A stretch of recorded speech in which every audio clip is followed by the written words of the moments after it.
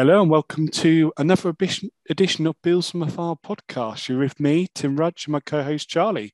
Charlie, how you doing? Good. It's been a bit of a mental week, hasn't it? It's been It has. quite a bit crazier than I think. Well, certainly I expected. I don't know what you were expecting, but Oh, definitely. No one it's could foresee some of the things that happened over the last week. it's not even just the headline signings through free agency. It's the quantity of change. I think it's way more than I expected. We've seen Brandon Beane, really earn his corn, haven't we, this week? This Yeah. last sort of week or so. So yeah, it's been really really exciting to watch. Actually, I'm always a bit cautious about free agency. I always feel like it's a bit of a roster filler, a bit of a fill the holes with something too exciting. Obviously, we'll remember those Stefan Diggs signing, but typically the Bills don't do major stuff in free agency, and well, that's changed this year. Being like sort of surprises he did. So Yeah. yeah, I think it's exciting. I just want the season to start. Really, I want the draft here. I want the season to start and watch these players. Yeah, definitely. Do you think that we've done more in terms of the Bills, like just looking at it uh, in the first week of free agency? Do you think we've done more than what you expected us to do? Yeah, I think without a doubt. And actually, I think if you look across the position groups, right now, you have to say the defensive line is better. I think, depending on what happens with Ryan Bates, I think the offensive line may be better. Obviously, we're weaker at cornerback right now. We're weaker at wide receiver right now.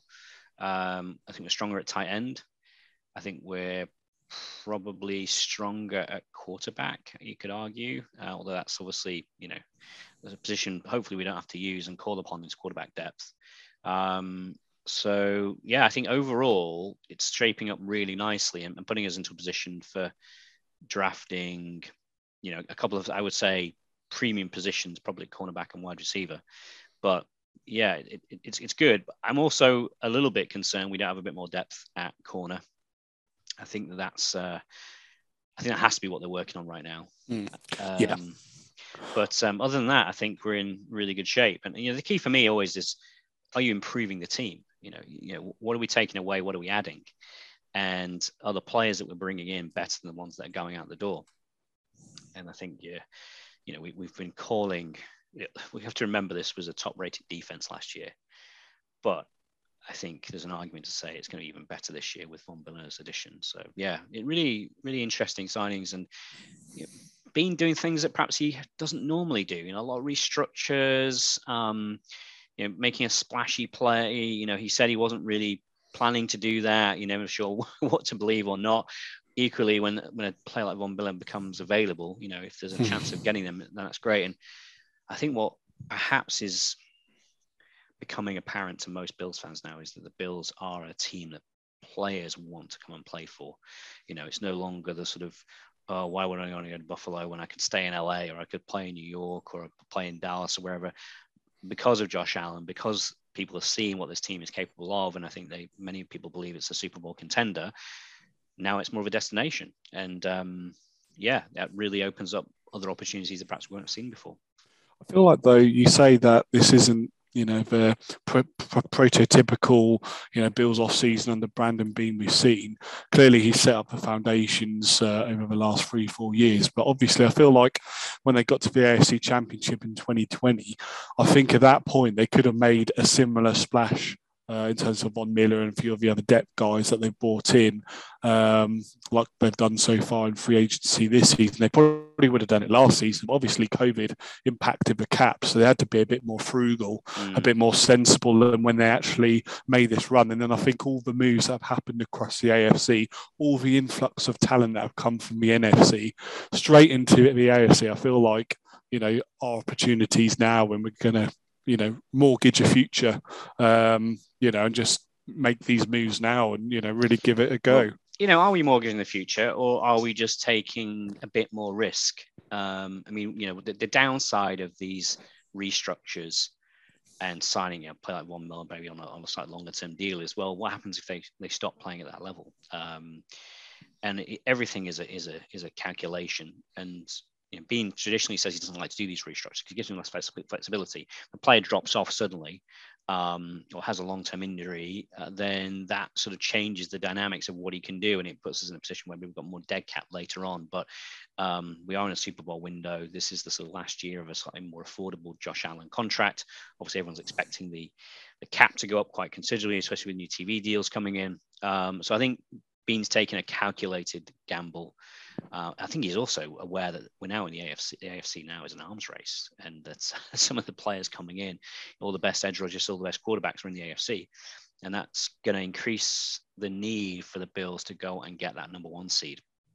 And actually, I don't think many people are really talking about this, but that division with KC, with Denver, with Las Vegas, and the Chargers in, who are all going to beat each other up, increases the chances of the Bills getting that number 1 seed. So although you might think, well, this is going to make the playoffs so much more difficult, well, maybe not if you've got one less game, then you have to face one fewer good teams in the playoffs. So I think that we've got to be all in on getting that number 1 seed and winning as many games as we can. And that's not going to be easy. Our schedule is not easy this year at all, but no one's is. And I think it's going to be, I think it's going to be really exciting. And there's going to be a lot more games this year I'm going to watch between teams that I don't support, just because I want to see the matchups. We're going to see matchups that we don't often see. Yeah, all the AFC West games are going to go automatically to primetime, aren't they? Yeah, and exactly. I think because of a Von Miller signing, that it looks more likely that the Rams Bills game will probably be the season opener as well, just because that was one of the favourites in the first place. And just Von Miller, let's just go there. Obviously, we're doing the free agency recap for the first week. I love this because we tend to do this sometimes. We'll start the episode, and because we haven't talked Bills for a week or something, we just end up going straight into it. So we are here to do a free agency. So let's get recap. into it. Let's get into it properly. Yeah. So we talked about Von Miller then. He's just the marquee signing, isn't he? The big money signing that the Bills made. I just want to ask you, though, where your mindset was Wednesday after the J.D. McKissick, so he was a running back that the Bills had signed on a 2-year, $8 million contract, and he pulled out and went back to the Commanders. All I want to say to him is good luck, mate, because you're not going to be very good at all next season.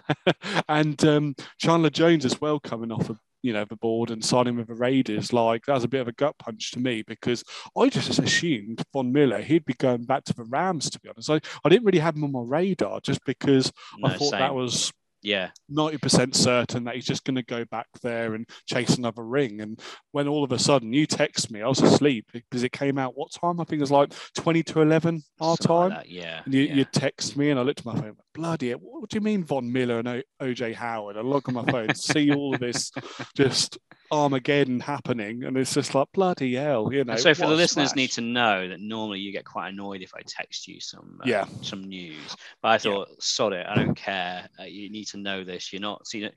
Tim, for some reason, likes to get all his news off his Twitter stream, and I do. Charlie texting him is a down. But I thought, sod it, this is such big news. I've got to let you know.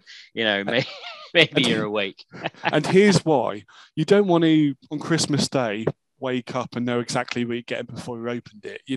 I like that surprise of logging in, seeing it for myself, and finding that surprise out myself. I don't need you or anyone else to, make that surprise.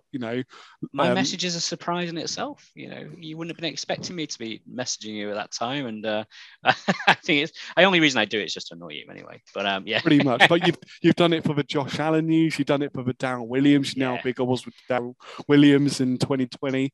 Eventually, you just block me and be done with it. So. Yeah, I don't think it'll come down to that. I just accept it now. I just see it. I'm like, fair enough. Charlie's. I echo almost everything you said. I mean, I was never expecting Chandler Jones to come. It just didn't feel likely. Every free agency, we always go through these top targets. Who could the Bills go for? And they never come to the Bills, right? So I've been conditioned over the years, with one or two very rare exceptions, of typically the top targets in the top 10, 20 of free agent lists. They're not coming to the Bills. So I know you were high in Chandler Jones, and on paper, I was as well. Of course, it's a massive addition, would be a massive addition. I also liked the guy at Miami, Ogba.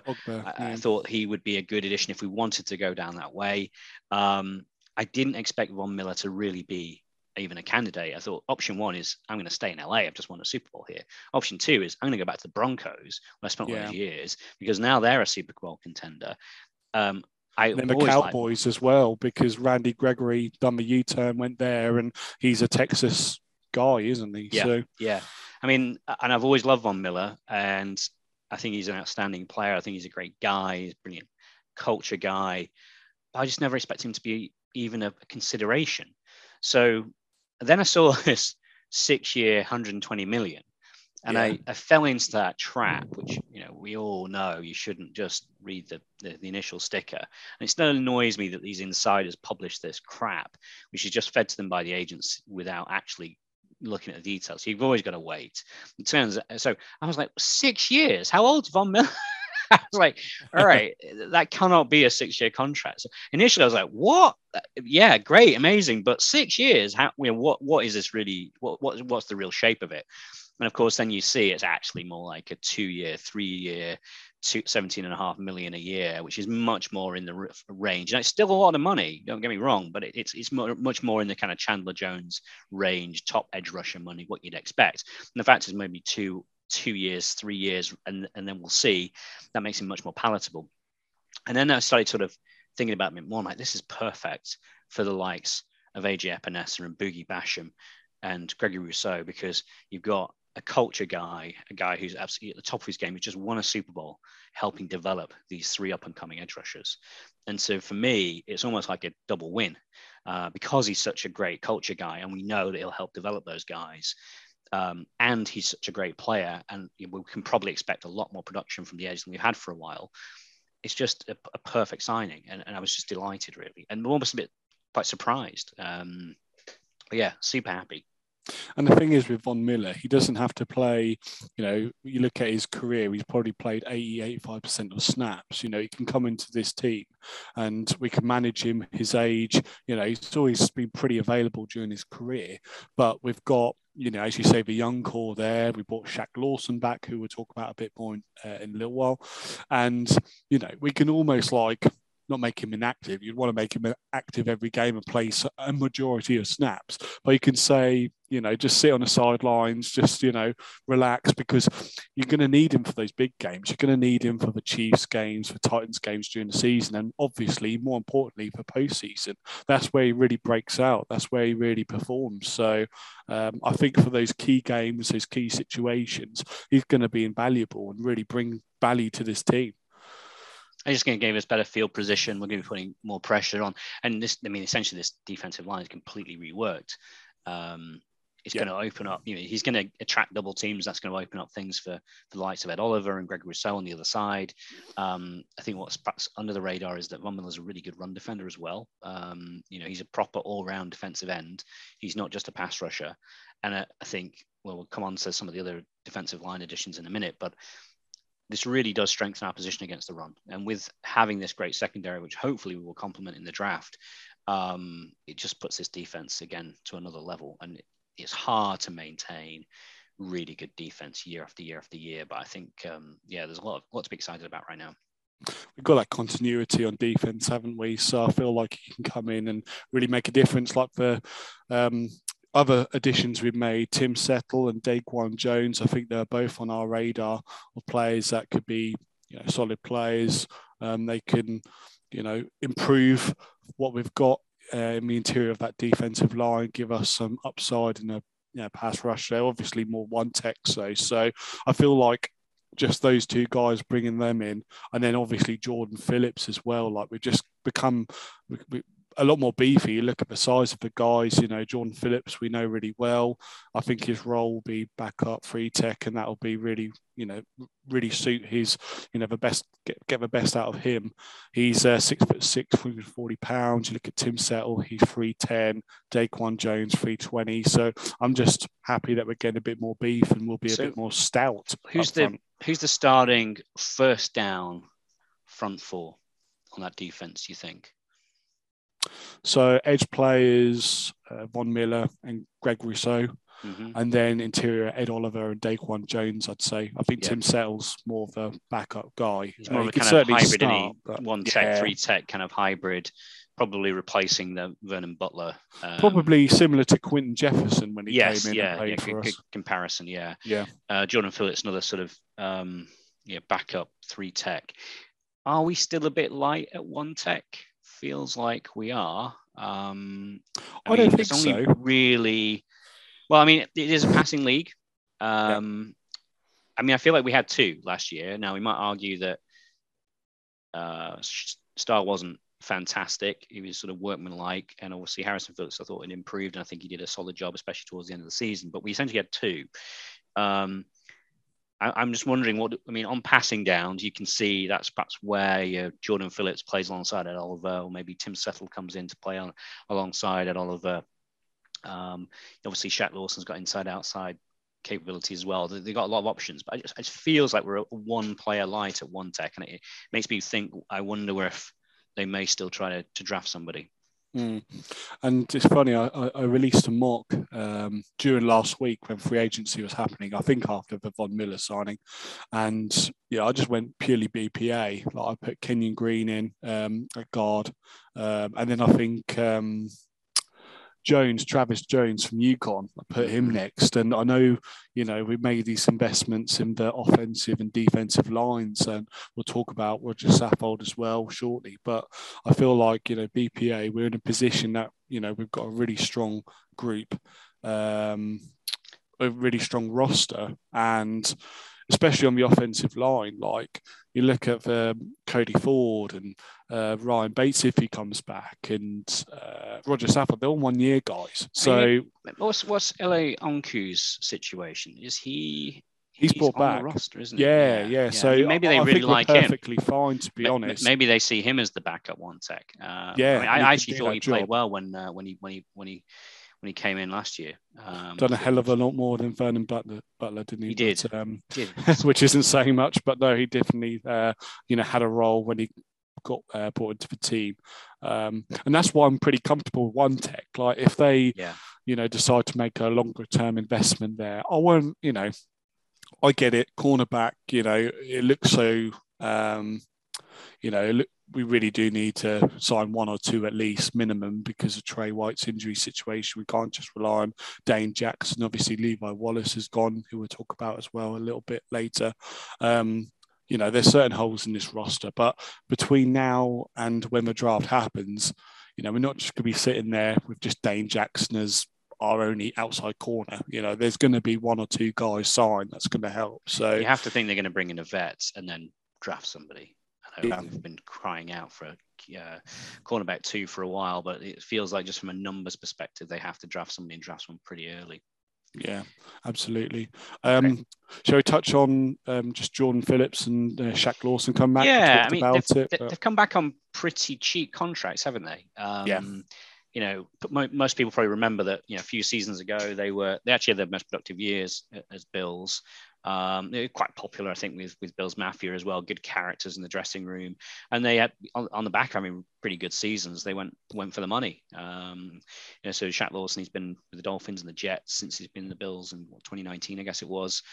Jordan Phillips, he went to Arizona, didn't really work out for him there, and they both come in, I think, on 1 year contracts on pretty cheap deals.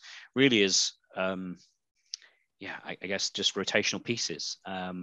And what stood out is that what they've talked about coming back to Buffalo is just how valued they now see the culture in Buffalo is, and how important that was for actually generating some of the best years of their careers. Jordan Phillips had that, was it 9.5 sack season, something like that, I think he was on. And everyone was like, "Oh, we got to bring him back." But actually, he was benefiting a lot from other players around him, and it was a little bit of sort of, I think, a false. It was inflated, wasn't it? Yeah, it was a bit, and he got paid, and good for him for doing that. But I think it's interesting that they decided now to come back. Whether they are still on our roster come the start of the season, we'll see. I do think that there's a chance that they might, like you say, go best player available, bring in one or two players in the draft on this defensive line, and maybe find that they are, there's too many bodies. But let's see. As I said, I like both guys.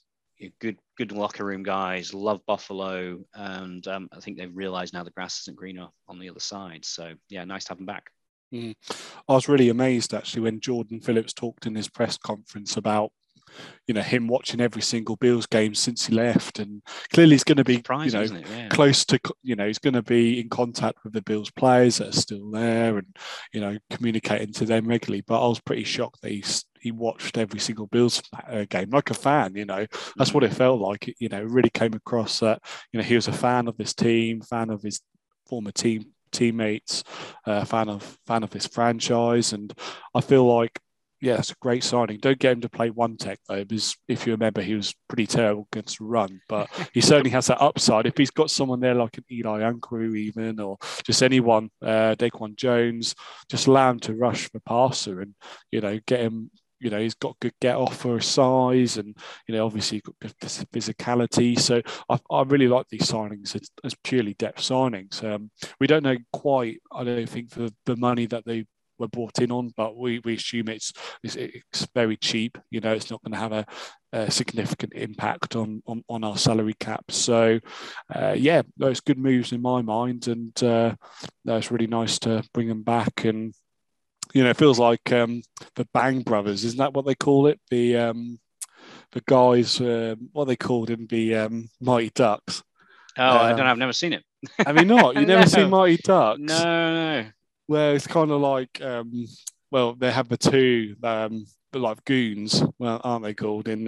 Oh yeah, the ones that are just there to beat people up. Exactly, and it feels like those guys are teaming up again and running it back with the Bills. So no, I'm really happy to bring them in. Have seen The Goon, which is a really good hockey film. If I'm honest. Yeah, I wanted to watch that, to be honest, but I've never got around to watching it. I highly recommend it. It's good fun. Good.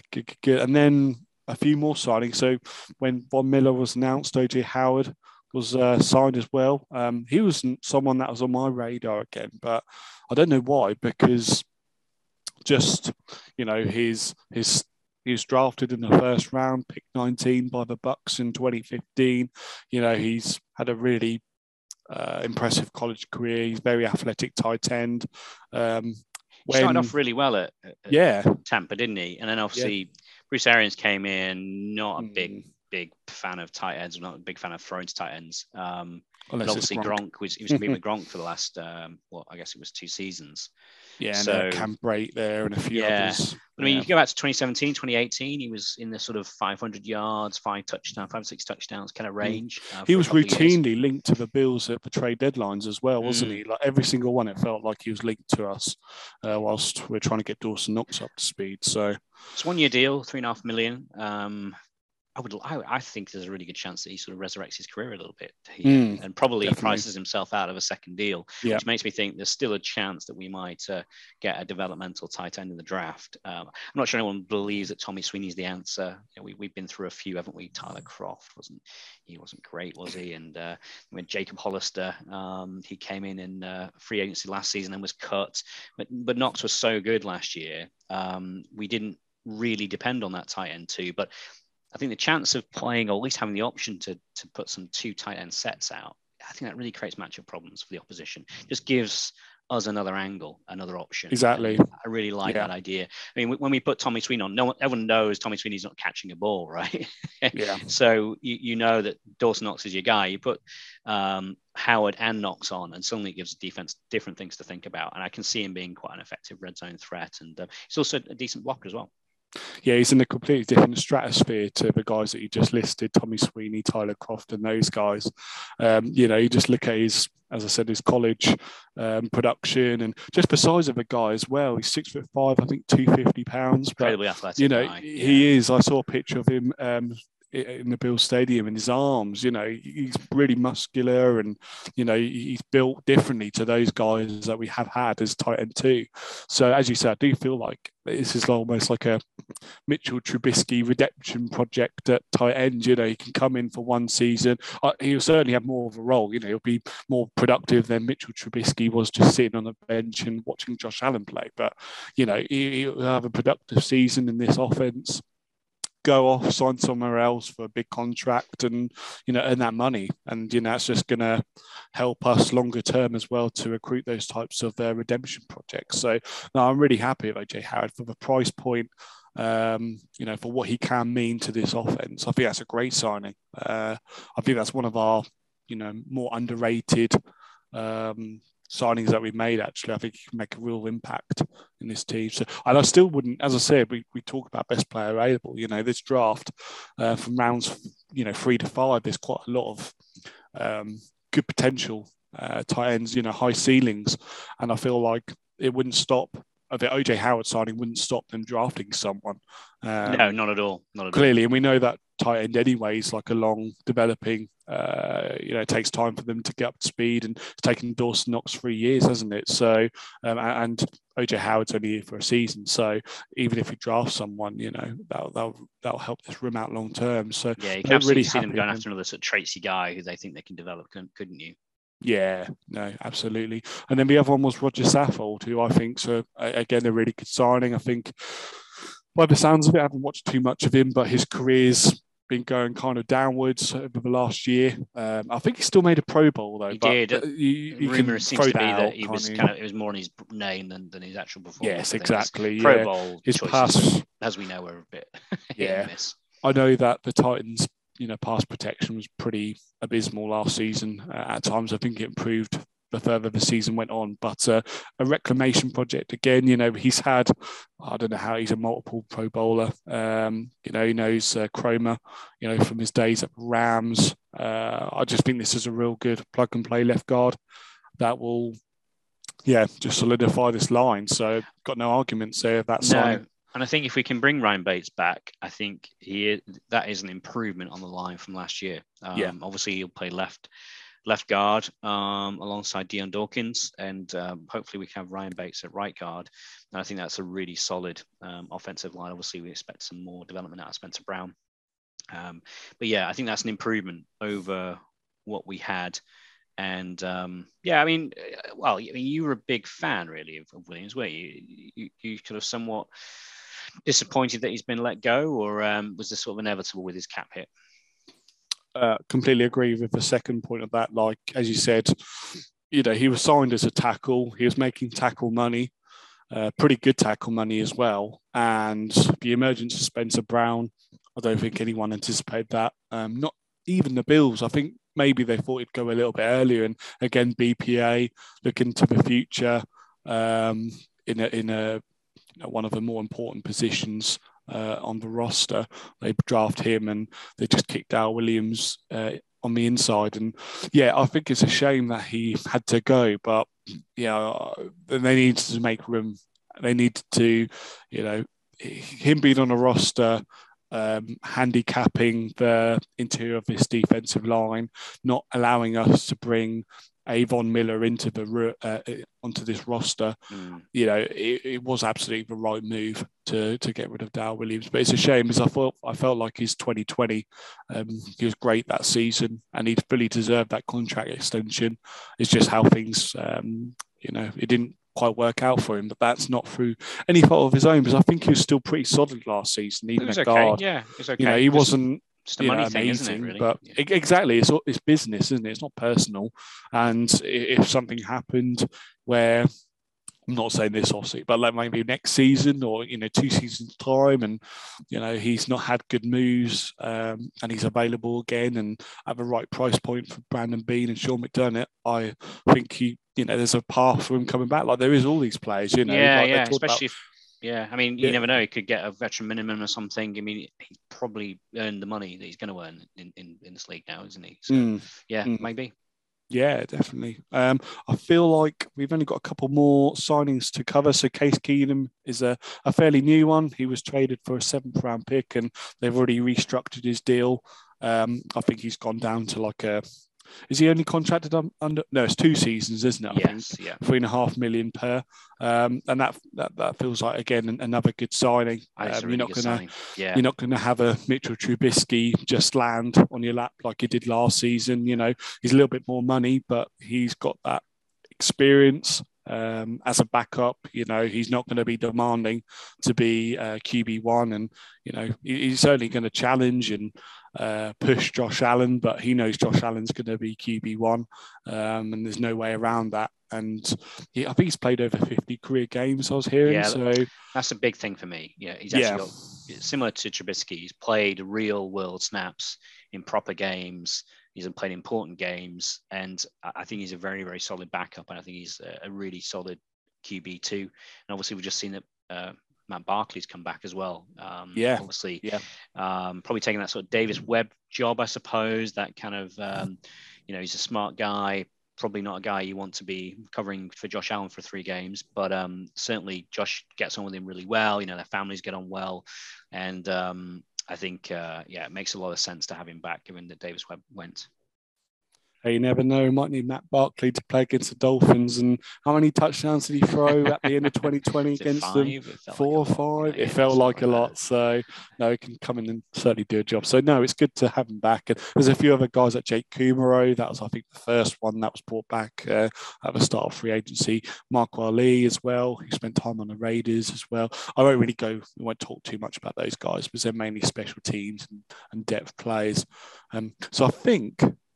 we did have one just before we came and started recording. We had Duke Johnson, who has come in as that receiving running back, third down back, instead of J.D. McKissick. So I think he's had pretty decent production at Miami. I think he's done all right, actually. I mean, he's been in the league quite a few years.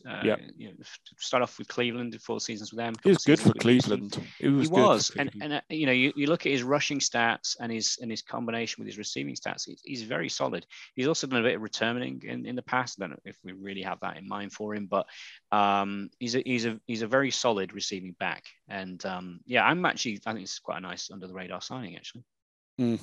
Yeah. We also had another one, which is, let me just get the name right. Who is it? Have I missed one? Has something just happened? I think Greg Manx.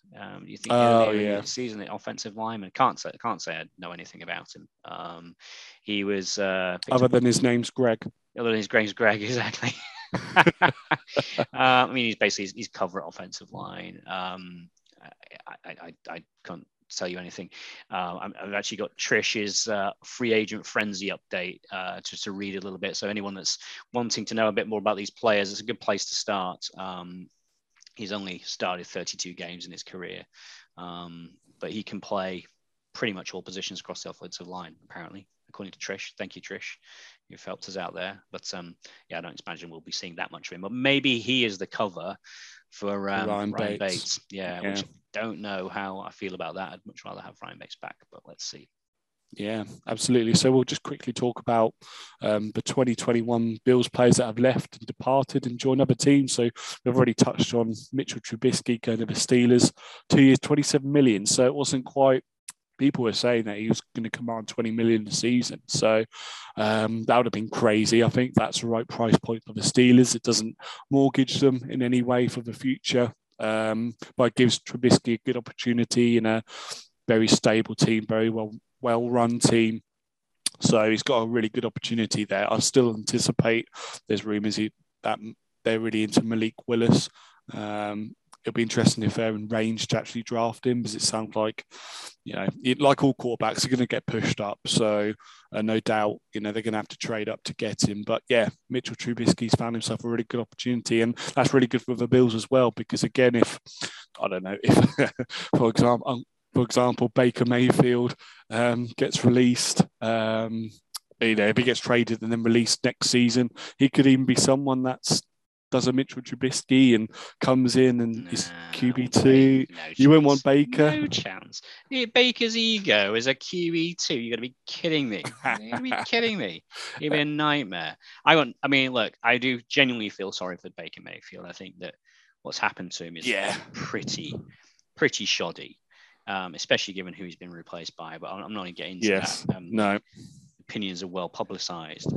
But I think, they basically said to him, no, you're our guy, unless we can find this, other person to come in And then when he didn't come in, no, you're definitely our guy. We always wanted you. And then he has come in. He's like, well, actually, no, you can go. I mean, it's just I know it's all business, but they drafted this guy. They've obviously there's some issues behind the scenes with him. He's obviously limited in terms of what he can do as a quarterback. I don't think he's really pushed on at all since he's come into the league, but he's competent, and there are teams out there, Panthers, Saints, Seahawks, that need competent quarterbacks. And I suspect he'll head to the NFC and where it's a little bit quarterback light and probably do okay. And I hope for his sake, he shoves it back down the Browns' throats, honestly. Probably won't, but I'd like to see him do it, even though I don't like the guy. It feels so weird you saying Seahawks are a QB needy team. Like, we're so used to Russell Wilson being there. It's going to take time for me to process the fact that they do need a quarterback and they can't possibly think they can go into the season with Drew Lock as QB1 because no, if they are, then they're definitely gonna, they're looking to tank, aren't they? If they keep him at QB1, so you might draft somebody. I mean, but potentially, yeah. We'll see. So someone else that joined him at the Steelers that I was a little bit surprised about was Levi Wallace. More so the price point. We all expected him to leave, but 2 years, $8 million. Feels like it. Yeah. We're all surprised Bean didn't find that spare $4 million in the salary cap to fit him in. So what do you make of that move, or for him? Well, it seems quite cheap. But I guess it has to be put in the context of whoever we replace him with. I mean, if we were to bring in a solid veteran at sort of 2-3 million, and then draft, someone in the first, second round, I'd say I think that's net positive for the Bills. If we're struggling and scrapping around and we draft, offensive line, defensive line, wide receiver in the first 3 rounds, I think we might be questioning this decision. So I kind of defer my judgment on it, really. I think we'll see what the big plan is at the end of the day. But it does feel a bit cheap. I think Levi played incredibly well while Trey White was out. He really took that sort of leadership role on. And, he never let us down, did he, really? I know, yes, he was physically limited, but he beat out an awful lot of competition. So, yeah, I don't know. It feels a bit like it would have been nice to have him back. But I think if their long-term plan is to go and draft a cornerback early, I can absolutely live with it. And who knows, it's maybe we matched the offer, but he just wanted to, he didn't want to become typecast and, be seen as, I can only play in the Bills scheme with this team. I need to spread my wings and, show that I can play with a different team in a slightly different scheme, kind of, you know what I mean? Like, yeah. Well, maybe he thought could have been as simple as that. The Bills I'm always going to be on the bubble with the Bills because of the scheme they run and what perhaps they're looking for. We've also got these 2 fantastic safeties that are not going to go on for forever, and in many cases they're actually covering for the weaknesses of him. And so maybe he thinks, well, let's just play this out. Eventually, a Poyer and a Hyde is going to go. The long-term future is not the Bills. Let's go to another, like say, well-run organization and turn to get paid a little bit, but see if I can sort of make a bit of a step forward. Yeah, good luck to him. Good player, and he's I think the people in Buffalo feel very warmly to him. Yeah, I'm a little bit disappointed just purely because of the price point. I'm seeing some of the other deals. DJ Reed to the Jets, I think he's making 11-12 million average. Dante Jackson returned to the Panthers. He's making nearly 10. So I feel like it's going to be really difficult. There might be someone out there. Joe Hayden's been, widely rumoured. That would be nice. As someone that can just come in and, play for us for 1 year. I'd certainly be in favour for that. But just at a price point, it's a shame.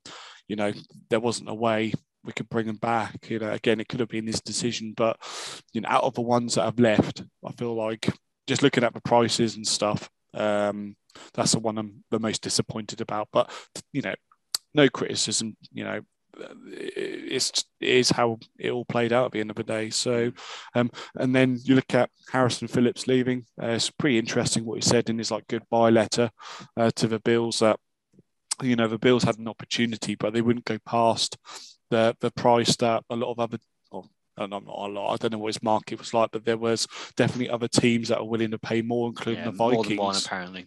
Yeah, and they've secured him for 3 years, 18.5 million, which, yeah, looking at that deal, I'd say that's absolutely fair enough. I feel like with Tim Settle and Daquan Jones, we pretty much got them two players for that price. Yeah, I think we have. Close enough. So I feel like from a value perspective that, we won that, because Harrison Phillips did play really well the back end of last season. But, just looking at the depth, I feel like Settle and Jones can be more meaningful, those two guys, than just the one Harrison Phillips. So what's your reaction to him leaving and that deal? Yeah, disappointed. Everybody loves Harrison Phillips, and I think he really took a step forward last season. Finally recovering from that injury.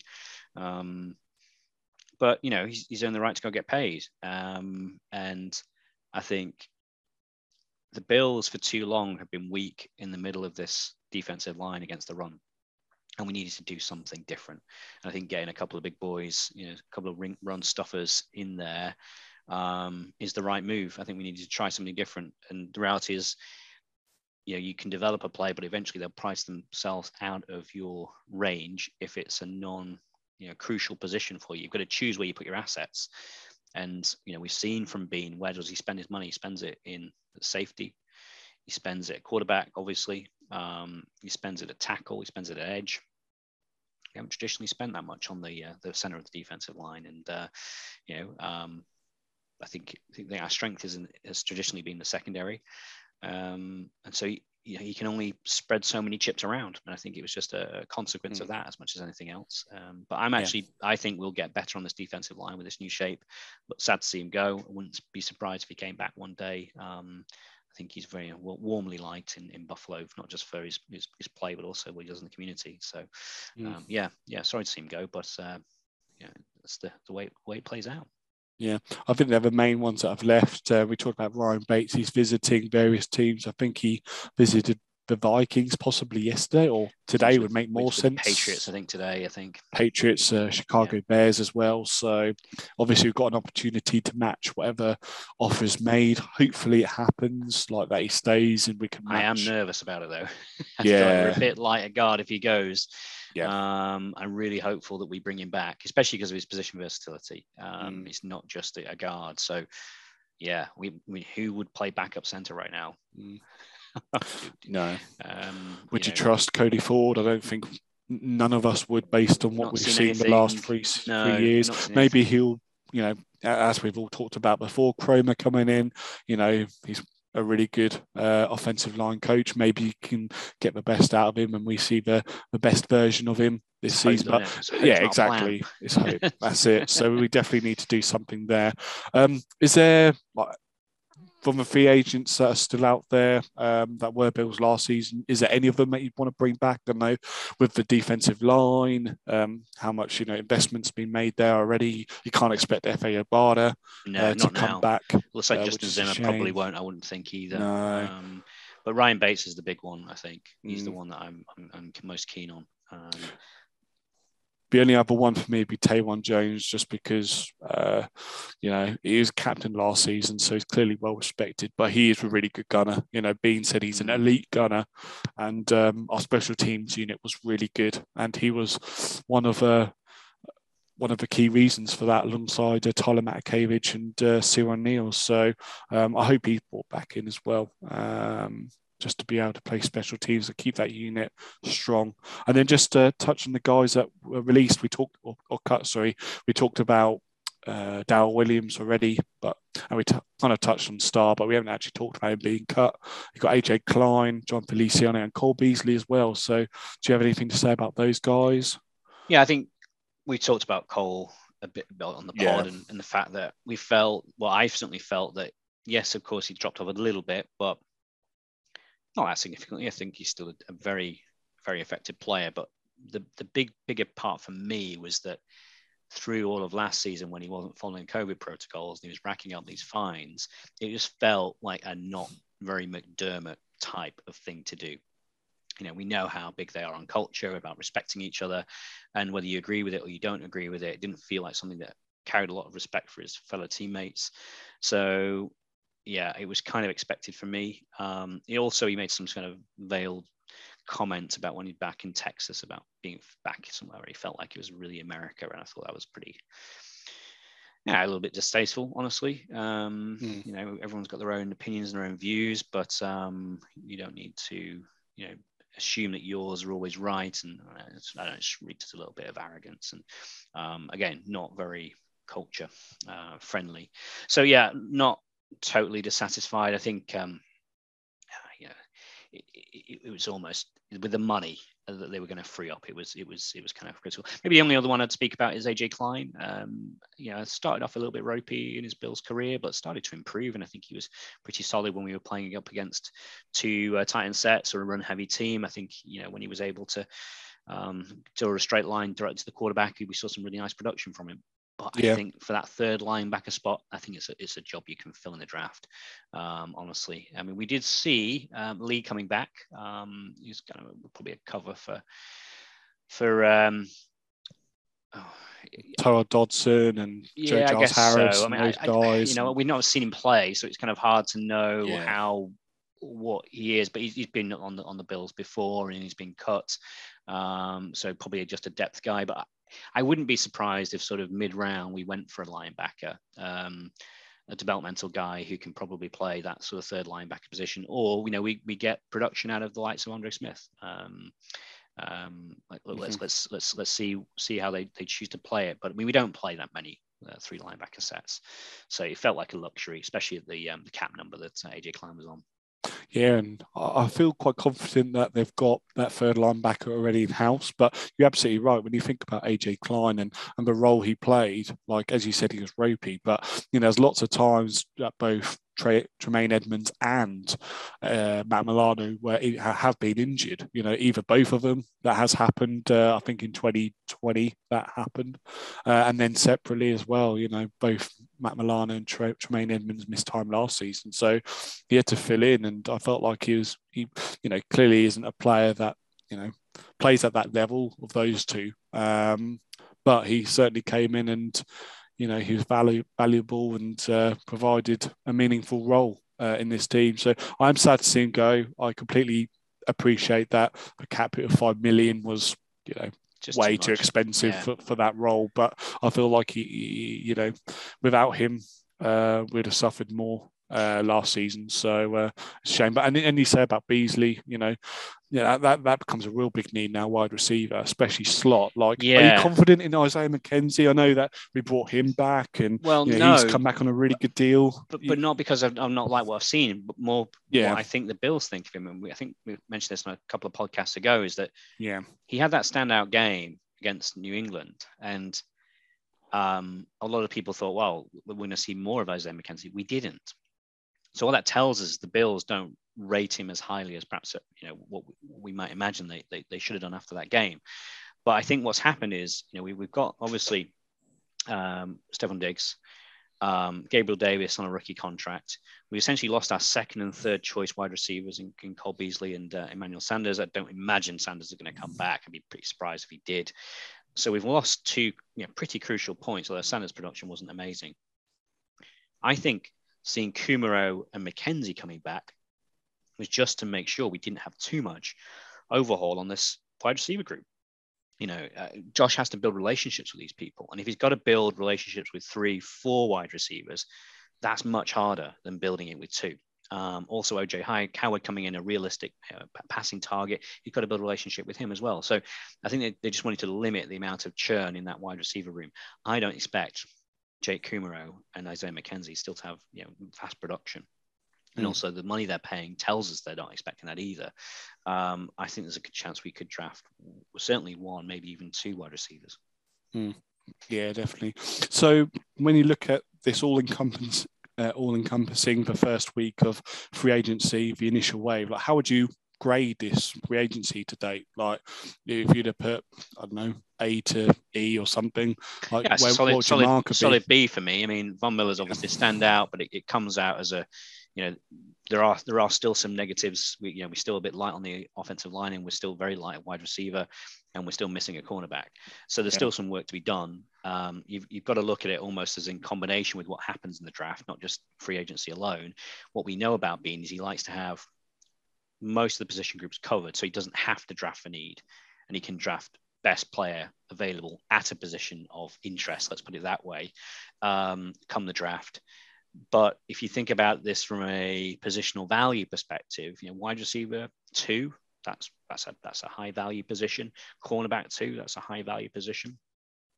These are still holes, but you have to say, we've improved the tight end room, we've improved the quarterback room, we've improved the defensive line quite considerably.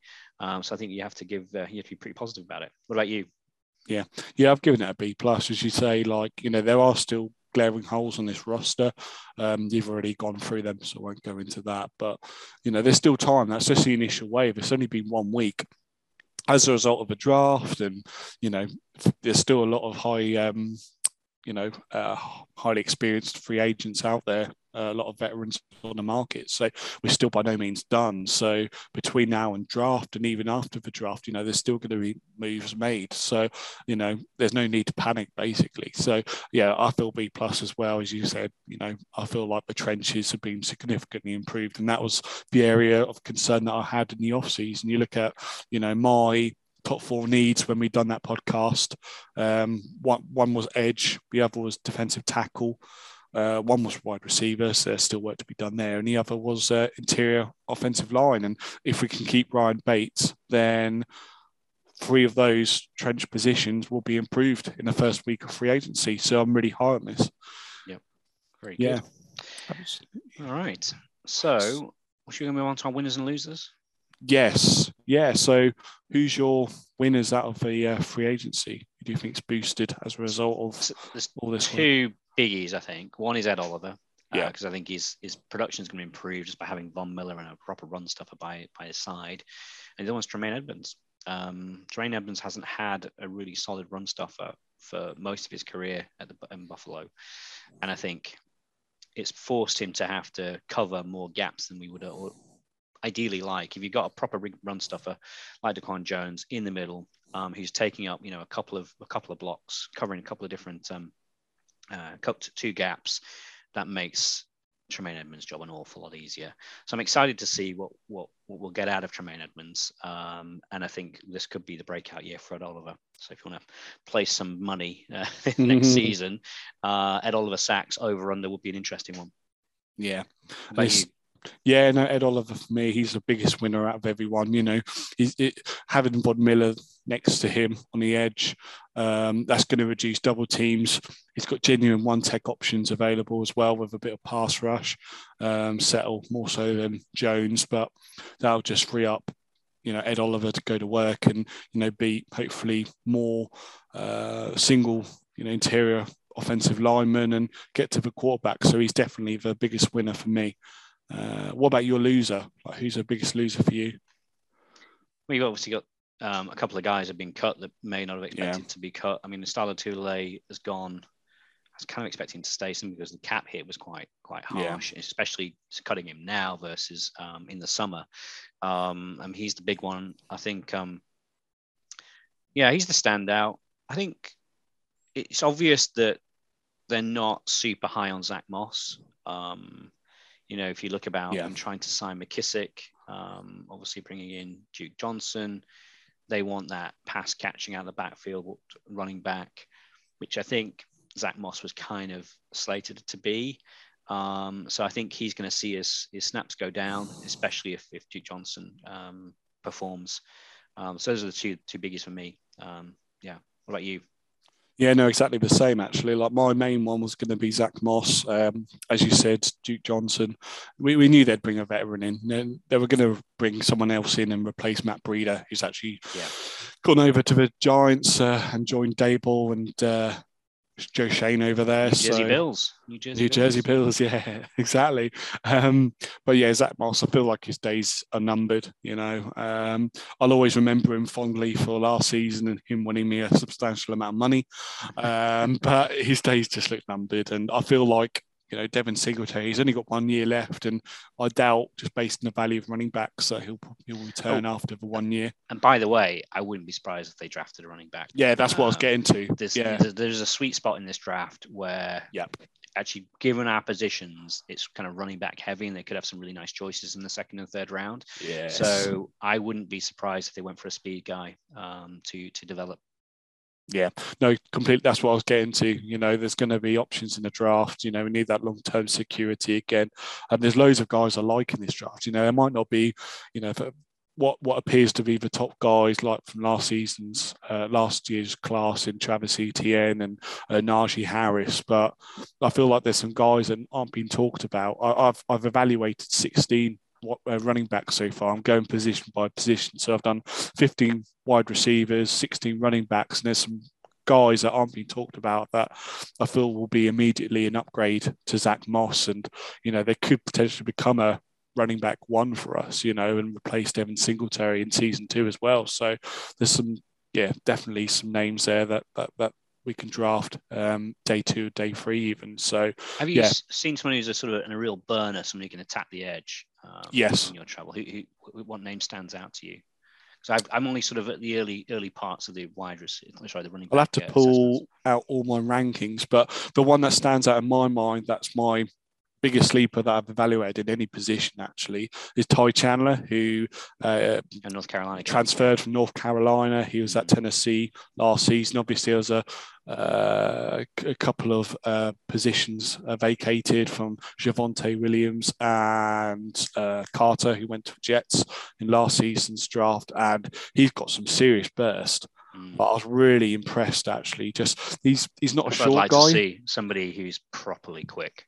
Yeah, the only knock on him was he's a bit limited in the passing game as a receiver, but that's not any fault of his own. He actually made a really nice, exactly. But he made a really nice back shoulder catch from Sam Howell from the film that I watched. So it's just their scheme, and it wasn't giving him an opportunity to catch a ball. But he was, it's not just the speed, he's elusive as well. He's, slippery. He bounces off tackles, despite being, quite a slender running back. Actually, he's got good height, but he's 204 pounds. So he's not huge, but I just liked everything I saw from him. A true breakaway speed as well. I think he's really high up there on the relative athletic score, the RAS, I think they call it. He's like about 9 out of 10 on there. So he's someone that I really like. And then Zamir White as well, who was RB2 for Georgia. His nickname's Zeus. He's more of a power runner, but he's got some juice about him as well. Like, he's not shifty, but he's quick and he's got pretty good vision. And because of his size, he's like 220 pounds. He can just bounce off guys. So they're the 2 guys I really liked watching. Looking forward to getting through some more film on running backs. Excellent stuff. Good. Anything else you want to circle out with free agency? I think we're just going to talk generally, about the league. So I was just going to stick to the AFC East, really, just the landscape of our division. So Jets and Finns, I don't know about you, but I feel like they made some sneaky good signings. They're not done a Jags, who we'll get onto, and they're not spunked a tons of money on completely bang average players. I feel like they made some good value signings that will improve their team. So the Jets secondary, I talked about DJ Reed coming from the Seahawks, an undersized corner, but he played really well for the last couple of seasons for them, and Jordan Whitehead to solidify that secondary. They were really poor, like in terms of talent in their secondary last season. I feel like there's just those additions will automatically improve that group. And then they've got a couple of tight ends as well, CJ Zama and Tyler Conklin, who had good production last season. I don't think necessarily that you should pay big money for tight ends in free agency, but they didn't really have any choice because they had no guys at all there. So those guys are an immediate upgrade to the likes of Tyler Croft and whoever else they had, just kicking a can on in that roster. And then Dolphins, I thought, made some good moves as well. Like we talked about, Manuel Ugba. Biggest one for me, Teddy Bridgewater. Could he be QB1 for them after week 5 of Tua throwing about 4 picks in the game against the Bills? Probably. Tell you what, though, Tua's ribs have got to be aching, haven't they? You see Von Miller coming at him twice a season. Broke him last time round. You don't need Von Miller. Just get AJ Epinesa against Austin Jackson, and he seems to get 2.5 sacks a game against him. So he's going to want to get rid of that ball even quicker. Yeah, but also They brought in Chase Edmonds and Raheem Mostert as well. I feel like the moves that the Jets and the Dolphins have made, I'm not saying that they're going to displace the Patriots, but they've definitely closed that gap. Because the Patriots have done nothing. Really done nothing. Yeah, exactly. Patriots fans are losing their minds at the moment by the lack of action. Well, that's understandable though, like from their perspective. But they've done so much. They spent so much money in that first wave of free agency last year that they've got no money left. Not really got much cap space left. Well, so also got massive holes on some areas. Yeah, of the roster, well, so that's what happens when you overpay for two tight ends. I am here to watch the Patriots burn, absolutely all over that. So, if the Dolphins or the Jets beat them out for the second position in the AFC East, hallelujah, I will enjoy it, and we can watch Bill Belichick throw more telephones across the sideline. Yeah, trading away Shaq Mason for a bag of peanuts, essentially. It made no sense to me, especially when they've just brought back Trent Brown as well. They brought him back today. I just feel like you're replacing one player for another and you're paying probably Trent Brown good money now, and that move made no sense to me at all. So I feel like the Patriots haven't done anything. They've just got worse. And the Jets and Finns have got better. So the problem is with the Jets and Finns is neither really have a quarterback. And to me, this is always going to be nibbling around the edges. We know just how limited a team can be without a quarterback. It'll be very interesting to see what Teddy can do. But I've not seen anything from Zach Wilson that gives me any kind of fear. And we've seen Tua shit his pants, frankly, a couple of times playing against us. So to me, yes, fine, but I don't, and just these words are going to come back to bite me when they beat us in week 2. I don't see anything to be worried about. I think if anything, the Bills have taken a further step forward, just because the quality of the Bills signings genuinely, I think, will take them forward. Whereas yes, these are nice signings, but there's no splash play like a Von Miller. No. But they're not in their life cycle to do that. They're not. They haven't built up a roster like Buffalo has over 4 or 5 seasons. Maybe in 2 seasons, hopefully it doesn't happen, but maybe in 2 seasons they envisage them getting to, have a roster like Buffalo, and will then make those splashes. But until Buffalo, we're going to have Josh Allen. They're going to struggle to get above us now. But, they're just early in their life cycles, aren't they, really? And just how stupid is the AFC West? Like, we talked about it before, but it's just crazy, like, the amount of moves being made there. And, it's great for us. Fascinating to watch, yeah. I mean, I'm going to love watching Denver up against KC. And I'm going to love seeing Justin Herbert and what he can do against those 2 quarterbacks. I mean, Vegas are going to be competitive, because they are. They've also made some pretty nice signings. It's always tricky when it's divisional games and you know each other very well. We've seen this from the Raiders before, but I think it's fascinating. I think everyone's gonna watch and hope that they all beat each other up and take 3 wins only, and that will put Buffalo in a stronger position to get the 1 seed. You could argue as well that the Chargers and the Broncos, the rosters, when you look and compare them against the Chiefs, you could argue those rosters are actually better than the Chiefs. Now, I'd still make the Chiefs favourites purely because they've got Patrick Mahomes and, they've got Andy Reid and, his ability to get the best out of their offense. And, he's been there, seen it, done it, so you can't just say, because you got, Russell Wilson, he's coming to the division. The Broncos are going to win the division. They've got to prove that. But also, putting a new quarterback in, it doesn't happen overnight. No, everyone's going to learn each other. It's not an immediate fix. I've always enjoyed watching Russell Wilson play. I think he's quite entertaining to watch. I find him quite annoying when he's on interviews. He's kind of a weird dude. He's kind of cheesy and has these sort of strange lines. He obviously thinks an awful lot of himself. He doesn't have a lot of charm, a lot of grace, but I think as a player to watch, he's really quite thrilling, when he's in the mood. He can extend plays. He gets out of the pocket. You never know what you're quite going to get. And I think it's going to be really interesting to watch him up against Mahomes. I think it's going to be a series of exciting games in that division. And the AFC West epitomizes a lot of my feelings that you look at the other teams that we talked about, with the exception of the Chiefs, the Chargers trading for Khalil Mack, the Raiders coming out of nowhere and trading for Devontae Adams. Yeah, that's huge. And that is huge. The Broncos getting Russell Wilson. What is up with the NFC teams offloading all of their talent to other AFC teams? I'm getting sick of it. Even Deshaun Watson, who was an AFC quarterback, who we all expected to go to the NFC, he sticks around in the AFC. And Can I set up a swear box or anytime either of us mentions Deshaun Watson? Just purely from a footballing perspective, though, if he plays how he does for the Texans, he won't play because he'll be banned. For how long though? You know what the NFL's like. They're going to be lenient, and he's going to play. He's going to play based on what he's been traded.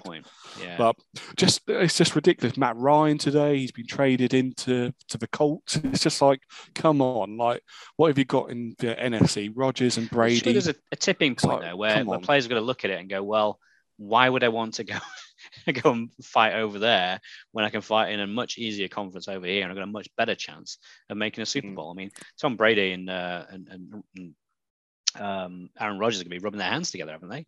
Yeah. I mean, the Cowboys have got to be thinking, what have we done to deserve this? This is putting them in such a much stronger position to go deep in the playoffs. So I think they've got to become a tipping point. But yeah, it's mad. And I think it's really whetting the appetite for, I think, a fantastic season. Because usually the talent's more evenly distributed. So you don't get these big blockbuster, quarterbacks playing each other as much as you would like. But now the AFC, is going to be absolute box office.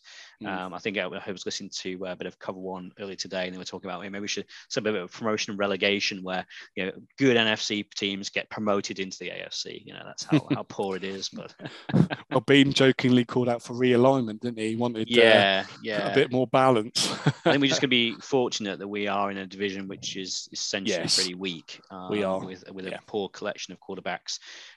Who are some way off reaching their ceilings, but also pretty low ceilings, I think, generally speaking. So I think we are fortunate, and we've got to take advantage of that. We've got to go 6-0 in our own division. I think it's going to be a really interesting year. Well, we probably rambled on long enough, I would imagine, Tim. I think we're deep into an hour of our podcast. So thank you to anybody that's still listening. Any final points? I don't think so. No, I'm just going to say, if you haven't listened to it already, go back and listen to the interview we done with Fernando and Paolo as well. So Fernando was a great interview, a really good guy, really knowledgeable guy as well, formerly from Cover One, but he does his own Bills content, a Brazilian fan. And Paolo, who's president of the Bills Backers Italy. I think we both, speaking for both of us, we had a great time doing that.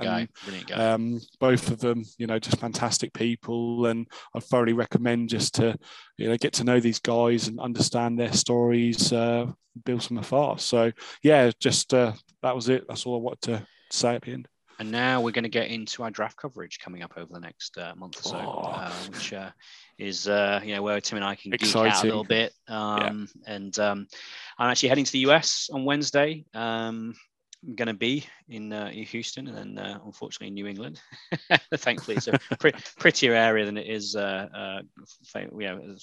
affectionately known for its football team. But so maybe I will be we'll be recording the next one. With an ocean between us, I'm afraid, Tim. But we will be talking about some of our draft positions. We'll talk offense, we'll talk defense. We will bring on some guests to talk about their drafts, their mock drafts. We'll get well into that, so you're nice and prepared by the time the draft comes up. And I can't wait. I'm really, really, really excited about this particular draft. I think there's some really interesting moves that the Bills can make. It's funny, isn't it? This is all meant to be about free agency, and it pretty much has. But I feel like there's been a number of times where we just talk about the draft. So it'll be good to just get this stuff out of the way and get into the draft. Yeah, and if you're you're new to the draft, and I know we have quite a few listeners here in the UK and elsewhere where perhaps you're not watching a lot of college football. Tim and I don't watch a lot of college football, and certainly not during the regular season. We tend to compress it into this period between the end of the Super Bowl and the draft, when we start to watch film on players. If you have any questions about the draft, please feel free to drop them over. Probably the easiest way is Twitter, Bills from Afar on Twitter. You just DM us any questions you want us to cover. Thank you for those of you who have been asking us questions that you'd like us to cover in the show. We're more than happy to dig into any topics. I think Tim and I have been kind of following the draft with some degree of focus over the last 4 or 5 years, so we tend to feel like we sort of know what we're doing now. They're still learning, but we have slightly different styles in terms of what we do, but we're very happy to throw any questions that you have into the pod. So yeah, I guess we'll leave it at that. If you want to get in touch with us, you can do so also individually. I am Charlie_sport. He is TimRose90. Or you can email us, billsfromafar@gmail.com. Until next time, go Bills. Go Bills.